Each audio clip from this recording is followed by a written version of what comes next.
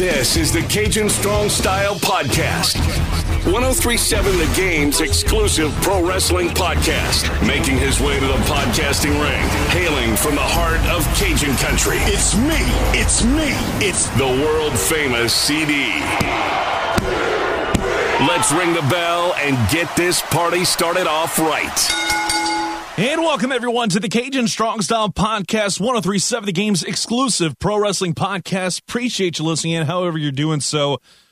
And hopefully you are just enjoying what's going on in the sport of professional wrestling, whatever you enjoy. Be that hardcore wrestling, all that other great stuff that's been going on, because it's been a fun last week or so. It feels like maybe some of that afterglow, the sheen of fans returning to the stands is kind of worn off a little bit, at least from my point of view. But there's still plenty of stuff to kind of, satiate over and put on the old palate and see how it sticks. And one of the biggest things for me has to be, without a doubt, the big news that's been popping up over the last few days. It hasn't been made official. We haven't seen the so-and-so is all elite tweet yet.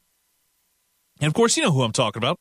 CM Punk and Bryan Danielson, formerly known as Daniel Bryan in the WWE, both of them look to be headed to All Elite Wrestling.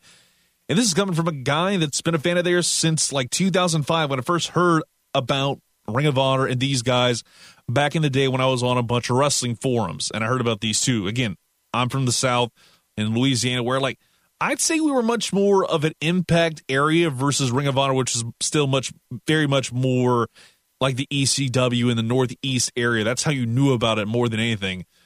But at the time, I didn't know what Ring of Honor was all that much. Wasn't able to find anything. Wasn't a active tape trader.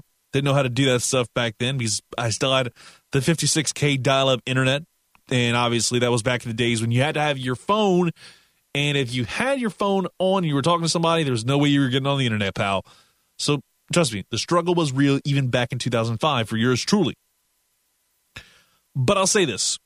I don't think it'll be as great as people think. Trust me, I will say I would love to see this happen, because they're going to be, the pop is going to be tremendous. We've been wanting it for years, and now we're finally going to get it.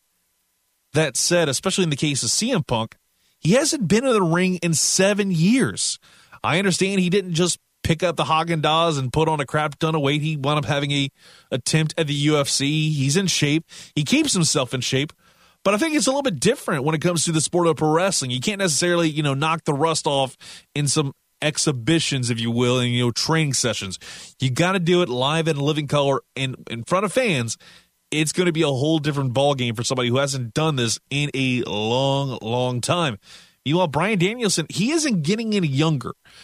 And I'll say this about Danielson, and it's the fact that he has wrestled that indie style for so long, and he's going to be doing this on a weekly basis. And don't be surprised if he makes his way over to New Japan, because that's obviously a big, to-do for him.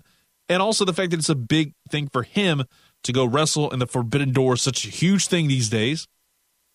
And this is the golden opportunity to do so. But wrestling that strong and indie style is not going to be great for somebody whose bump card probably is already limited a good bit. But I'm salivating at this because, again, they're such great names. It's going to draw a huge amount of buzz, and it's going to be something I think we're all going to be looking forward to. But I'm just concerned about them not necessarily being the CM Punk and Daniel Bryan we saw have bangers with Nigel McGuinness, Samoa Joe, Tyler Black. The list goes on and on and on. I don't think those guys are there anymore. And it's not because I think they're going to be phoning it in. No, but it feels a lot like when you go to any reunion show. Like, let's say, I'm not saying reunion shows in terms of wrestling, but I'm saying you go see an artist who's out on tour after maybe some time away. Let's say you go watch some touring country artist that was like a big name and is going back into the casino circuit. Let's go ahead and use that. Let's use that as a prime example. I can remember my mom mentioned to me that she wound up seeing Merle Haggard, and it was at a bar somewhere, and this was Merle Haggard, like, very much on the tail end of his run, and he did not perform worth a damn. And I think that's where I kind of think about it. I could also say, I've mentioned this many times before, Greg the Hammer Valentine. But I feel like it's going to be on a lesser level, because I think there's no doubt in my mind that your boy CM Punk, Daniel Bryan, they will be able to put together a really solid match and tell a really good story if that's what the end game here is. But I'm just not certain we'll be getting that quality every single match. I think there's only 3 or 4 guys on the AEW roster right now today that they could have that classic that everybody's going to be talking about. I think Punk, Jon Moxley would be amazing, especially if it were more of a lights out. It'd be so much fun to see those two go at it. Obviously, the one that's going to stand out for both of these guys is Punk, Omega, or Danielson taking on Kenny Omega would be at the top of the list, I think, of everybody in terms of the dream matches. And it's also, Danielson taking on Penta. That would be amazing and so much fun. Give me Danielson and Punk against the Young Bucks, and I could probably eat all that up for breakfast, lunch, and dinner and still not be full as a wrestling fan. But I feel like there's that, the saying is a monkey's paw, and it maybe doesn't mean necessarily the same as what I'm kind of referring to it as. But when it comes to pro wrestling and guys who are very much over the hill in terms of their wrestling careers, we want to be remembered exactly what we remembered from the height of their careers. And those expectations are going to be way too high for guys like CM Punk and the former Daniel Bryan. And I think it's just the fact that you have a expectation these two are going to be putting on bangers, but more importantly, they can be able to tell some amazing stories because the proverbial chains are off. I think that second part is going to be great. The storytelling is going to be fantastic. But what happens when the bell rings, especially with a guy like CM Punk, who hasn't wrestled in 7 years, hasn't wrestled any style of wrestling?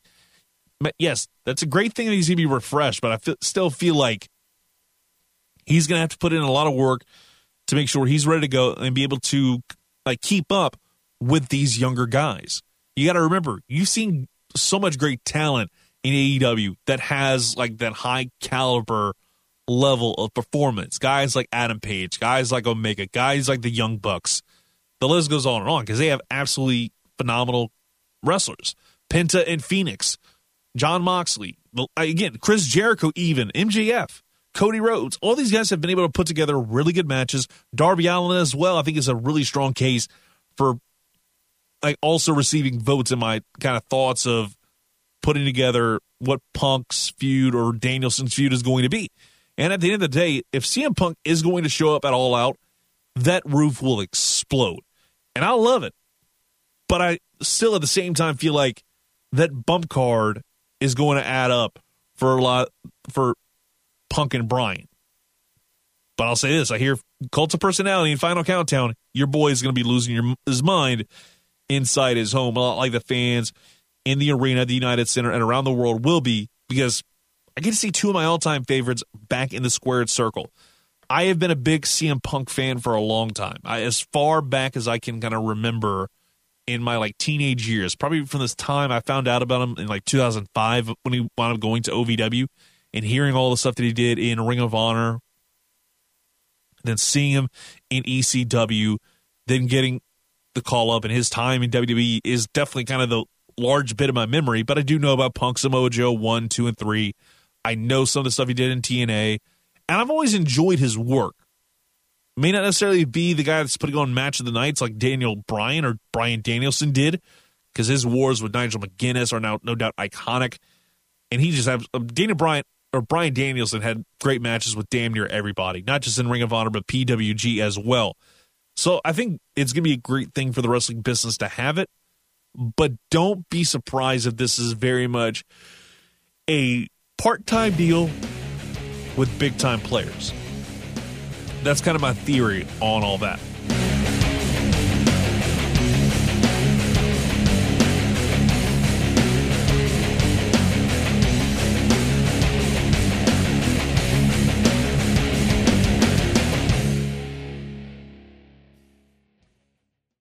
Welcome back to the Cajun Strong Style Podcast, 103.7 The Game's exclusive pro wrestling podcast. And boy, oh boy, it's been a great last couple of weeks in the sport of pro wrestling. But I want to get to what I liked and what I hated from pro wrestling in this last week. And I'll start with what I liked. I think this is something I could probably say I loved. And that was John Cena returning. We talked about it last week, his return, and how great that was. And how much, even as a 32-year-old jaded wrestling fan, I stood up when I heard John Cena's music. I was like, wait, what the hell just happened? What's going on? What's going on now? This is unexpected. And I sat there. I was like, no bleeping way. And then he comes on Raw on Monday night and has a fantastic promo hyping up a potential match between Cena and Roman Reigns on the SummerSlam card, which honestly, I'm surprised that wasn't already booked. But I do like maybe the idea of what they're doing, a little bit of a red herring action with Finn Balor challenging Roman Reigns on SmackDown. But Cena had some great promo work. It was still relatively basic, but I was surprised. He actually called Roman an a-hole. I'm not going to say the full word, but a-hole, you can kind of fill in the blanks quite literally. So that's great to see that be a huge part of Monday Night Raw and SmackDown, open up both cards. And what was really cool is Paul Heyman making fun of Cena's theme music. I popped for that. And there's a lot of other stuff that I just sat there in amazement and enjoyed as a wrestling fan. Something I don't do nearly as often these days. So yeah, I love that. Roman Reigns had a great response at the end of SmackDown Live on Friday. I just sat there flabbergasted. Him saying, it's missionary every single night. Like, that line made me crack the hell up. It was perfect. The setup was fantastic. And just some, again, WWE, whenever they have a good main event storyline ready to go, they do a great job with it. And Roman Reigns and John Cena trading barbs. And they did a great job building this up, unlike what they did the last time when they faced off at No Mercy. And it just felt like the build was a little bit half-assed. But again, this was a big plus. What I hated, on the other hand, and this is more like a 3-part deal. And we'll talk about Karrion Kross maybe a little bit later on. But first off, you have Goldberg returning. And y'all know my thoughts on Goldberg. I think a couple weeks ago, we actually talked about the return of Goldberg being rumored, and I wasn't a fan of it. I'm still not a fan of him even being there. But again, I understand why they're doing that. It's going to put butts in seats. It's going to get eyes on the pay-per-view. And having Lashley take on Goldberg, that is going to be a banger of a match and then some. But then you have Keith Lee. He made his triumphant return after months of being away. He jobs out to Bobby Lashley in about 10 minutes. And yes, you could say, it's all about being dominant, the quote-unquote no more BS thing that they're doing right now with Bobby Lashley. Or I'm not going to say the word, because now I'm thinking about no more BS. That was actually where the big show in his gimmick. So you have to deal with that and all these other things. So you've got Keith Lee jobbing out. He comes back after months. It feels like he's just going to be disappearing. People were saying he was being released, all this stuff. But Keith Lee loses in his first match back against Bobby Lashley. Which, again, it makes sense. You're going to have a surprise win from Keith Lee on his first night back. But it's like you couldn't have found somebody else that could have taken the fall and maybe start rebuilding Keith Lee. And then you go and double down on it by having Karrion Kross, who got jobbed out to Jeff Hardy, who is now out with COVID. It's frustrating. As a wrestling fan, as somebody who loves watching Keith Lee, because he has that rare ability to not just be this big guy who can throw somebody around, but has that agility, has that ability to pull off some really cool high spots that nobody else his size can actually, honest to God, do. So you got to say, he absolutely puts forth a lot of effort, and he checks off a lot of boxes for me.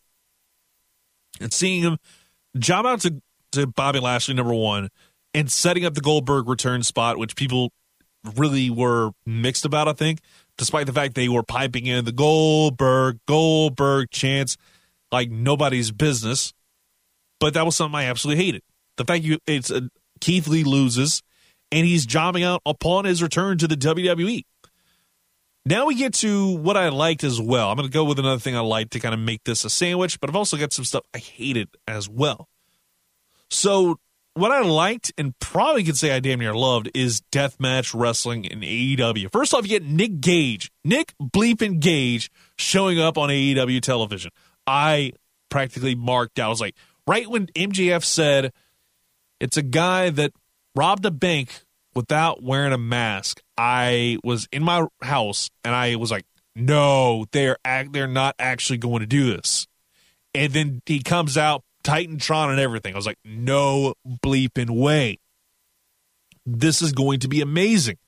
You get to see these two go at it. And it's Nick Gage, Chris Jericho this Wednesday on Dynamite. I am all the way here for that, by the way. Then you get Moxley taking on Lance Archer in the main event. This was the first segment, or actually it's second segment, but the last segment of the show was Moxley Archer. Considering the time they had left in the show, which was a complaint I think I had in and of itself, you need to give a Texas death match way more time.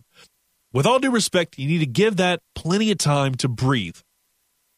And a Texas death match shouldn't go less than like 15, 20 minutes. Because that felt like it was going on in like fast forward mode.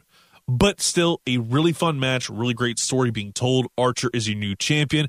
And it makes you wonder, they're going to be doing a title match this Wednesday with Archer defending against Hikuleo.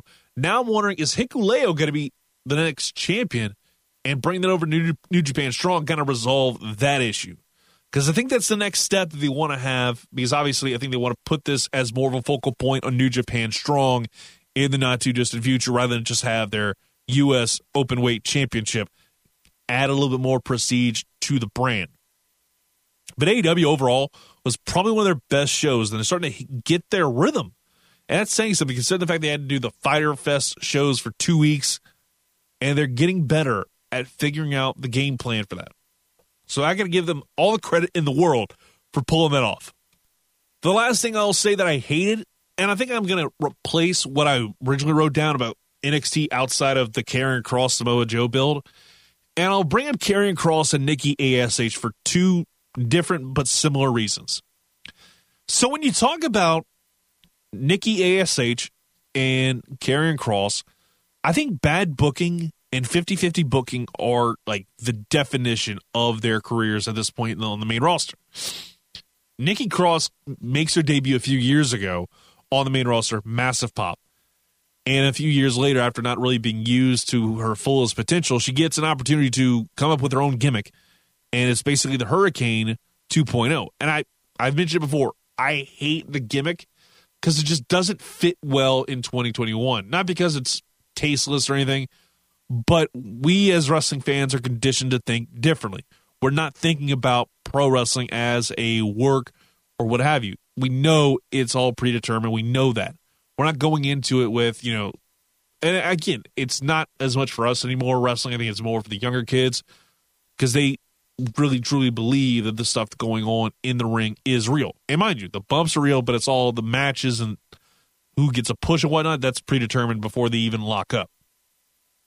But with Karrion Kross, I'll get to Nikki ASH in a minute. You have Karrion Kross, who is the NXT champion right now, and apparently Vince McMahon doesn't care for NXT. Then why bring him on the main roster with no build, no real hype surrounding it? You just throw him out there in a random match that lasts 2 or 3 minutes max. You neuter his character because, first of all, it's a lot like how I hear Jim Cornette talk about the Basham Brothers. The Basham Brothers had so much potential, and OVW kind of caused that thing to fall apart. They brought them up to the main roster, shaved their head, and made them look like truck drivers and kind of ruined their character, ruined their gimmick. They took away almost everything that made Karrion Kross look like a badass and absolutely an awesome character in the ring. They took that away from him, and it just wasn't a great look. And now you had him lose in 2 minutes or so to Jeff Hardy, a guy who hadn't had a match probably in forever. Somehow, some way, he was able to secure a victory over Karrion Kross. That phrase alone is enough to make my head spin. And then you go down to Nikki ASH, where you have built up over the last few weeks. You've built up the character. You've done a good job with it. And she wins the Raw Women's Championship. I had no problems with her winning because I think it told a great story. It's all about, doing the impossible. It's very much, I brought the Hurricane. This felt very much Mick Foley-esque. But the difference with Mick Foley and Nikki ASH is the fact that you had, a chase to it. You had a legitimate feel to, oh, hey, when it happened, you were going to pop for it because you've had all this equity invested in this character. Nikki ASH, you had nothing. And now you have less than nothing because of what happened on Monday Night Raw last night. and I try not to talk about Raw, but again, we're taping this on a Tuesday. Was going to tape it on Monday, but, the new job is a little bit different than what I'm used to. So we're going to try and get this thing to a regular schedule. That way we're good. Anyways, so Nikki ASH loses after beating Charlotte Flair, loses to Charlotte, and then gets the crap beat out of her after the match. There's no comeback. She does not get a single bit of comeback, and there's no sympathy. Because you've seen this character go from being, superhero and fighting for what's right, and then getting the crap beat out of her by the bad guy. I cannot believe that that's actually an angle they're running in 2021. And Monday Night Raw has just been a bastion of bad ideas over the last few years, and this is a prime example. Nikki ASH, in my mind, shouldn't have happened. But the fact you did it and then gave her the title, gave her the Money in the Bank, and have her cash in the next night, while you did nothing with Otis, who had the title, who had the Money in the Bank, after probably getting a lot of fans over with the entire Mandy Rose angle. Because, let's be honest, Otis Mandy Rose was a really great story being told. And, of course, they kind of let that thing fall off to the wayside. You never really hear of it again. But that's a different conversation. It's the fact that they continue to have these moments where they try and build something, but this is more inorganic. And apparently it's not working well with the live crowd. I wonder why. Because there's no investment in a character that feels a lot more fictional than all the other stuff going on in the squared circle. At least that's just my point of view. So for me, I think that one thing I hated, it's Karrion Kross, Nikki ASH, and they're booking for two very different reasons.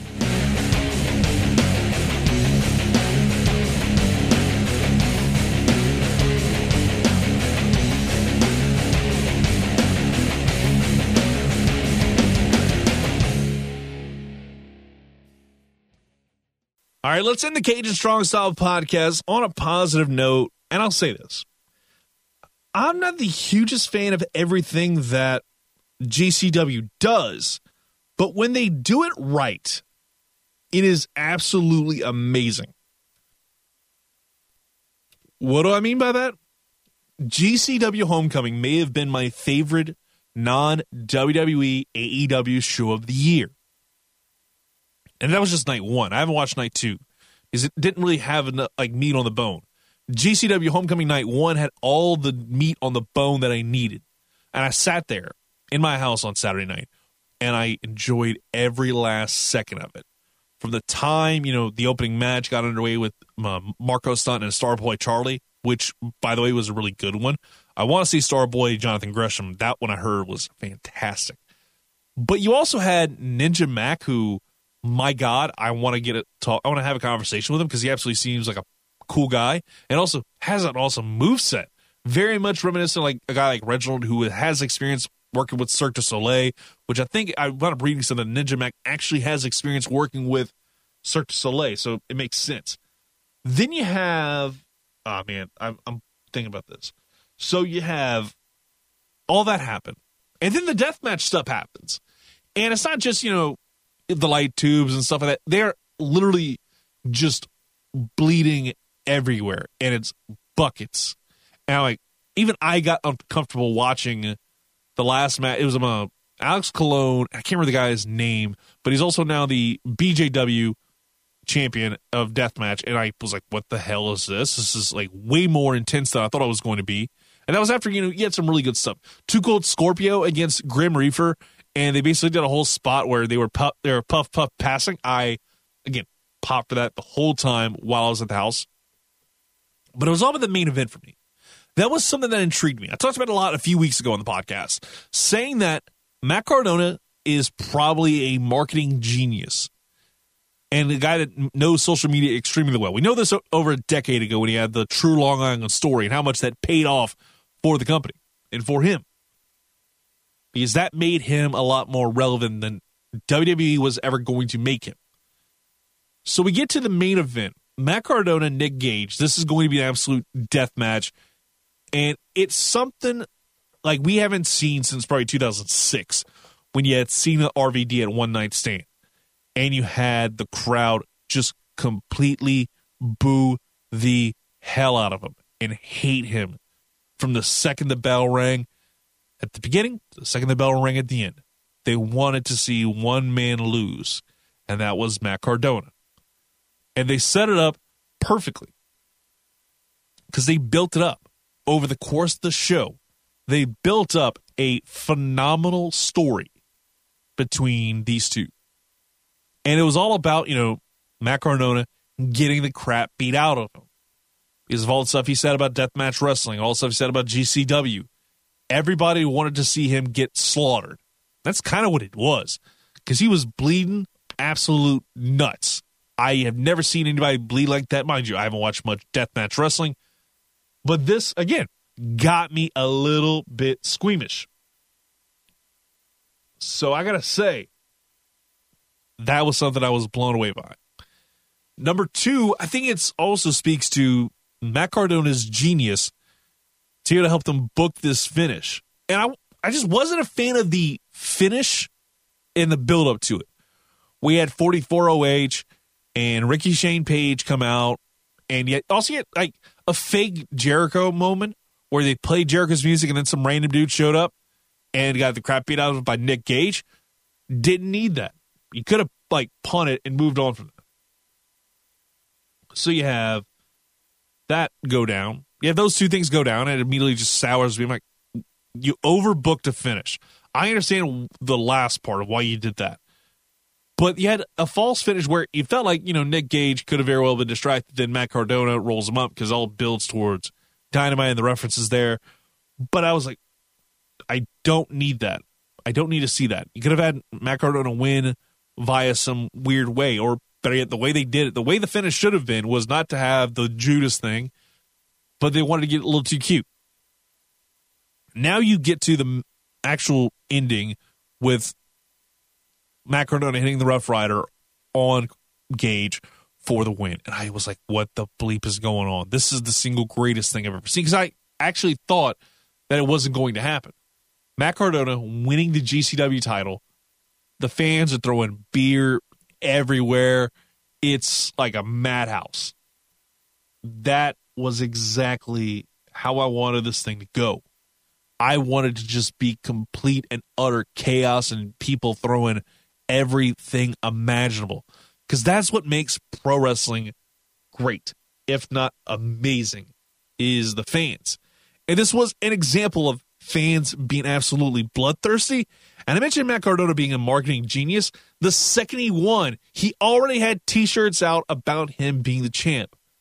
That was amazing, and further proving why he is probably one of the smartest men in pro wrestling because of his acumen when it comes to social media and drumming up interest about himself. So damn good. And that's going to about do it for this week's Cage and Strong Style podcast. Appreciate everybody for listening in. We'll talk to you down the road. Until then, enjoy all the pro wrestling that's out there.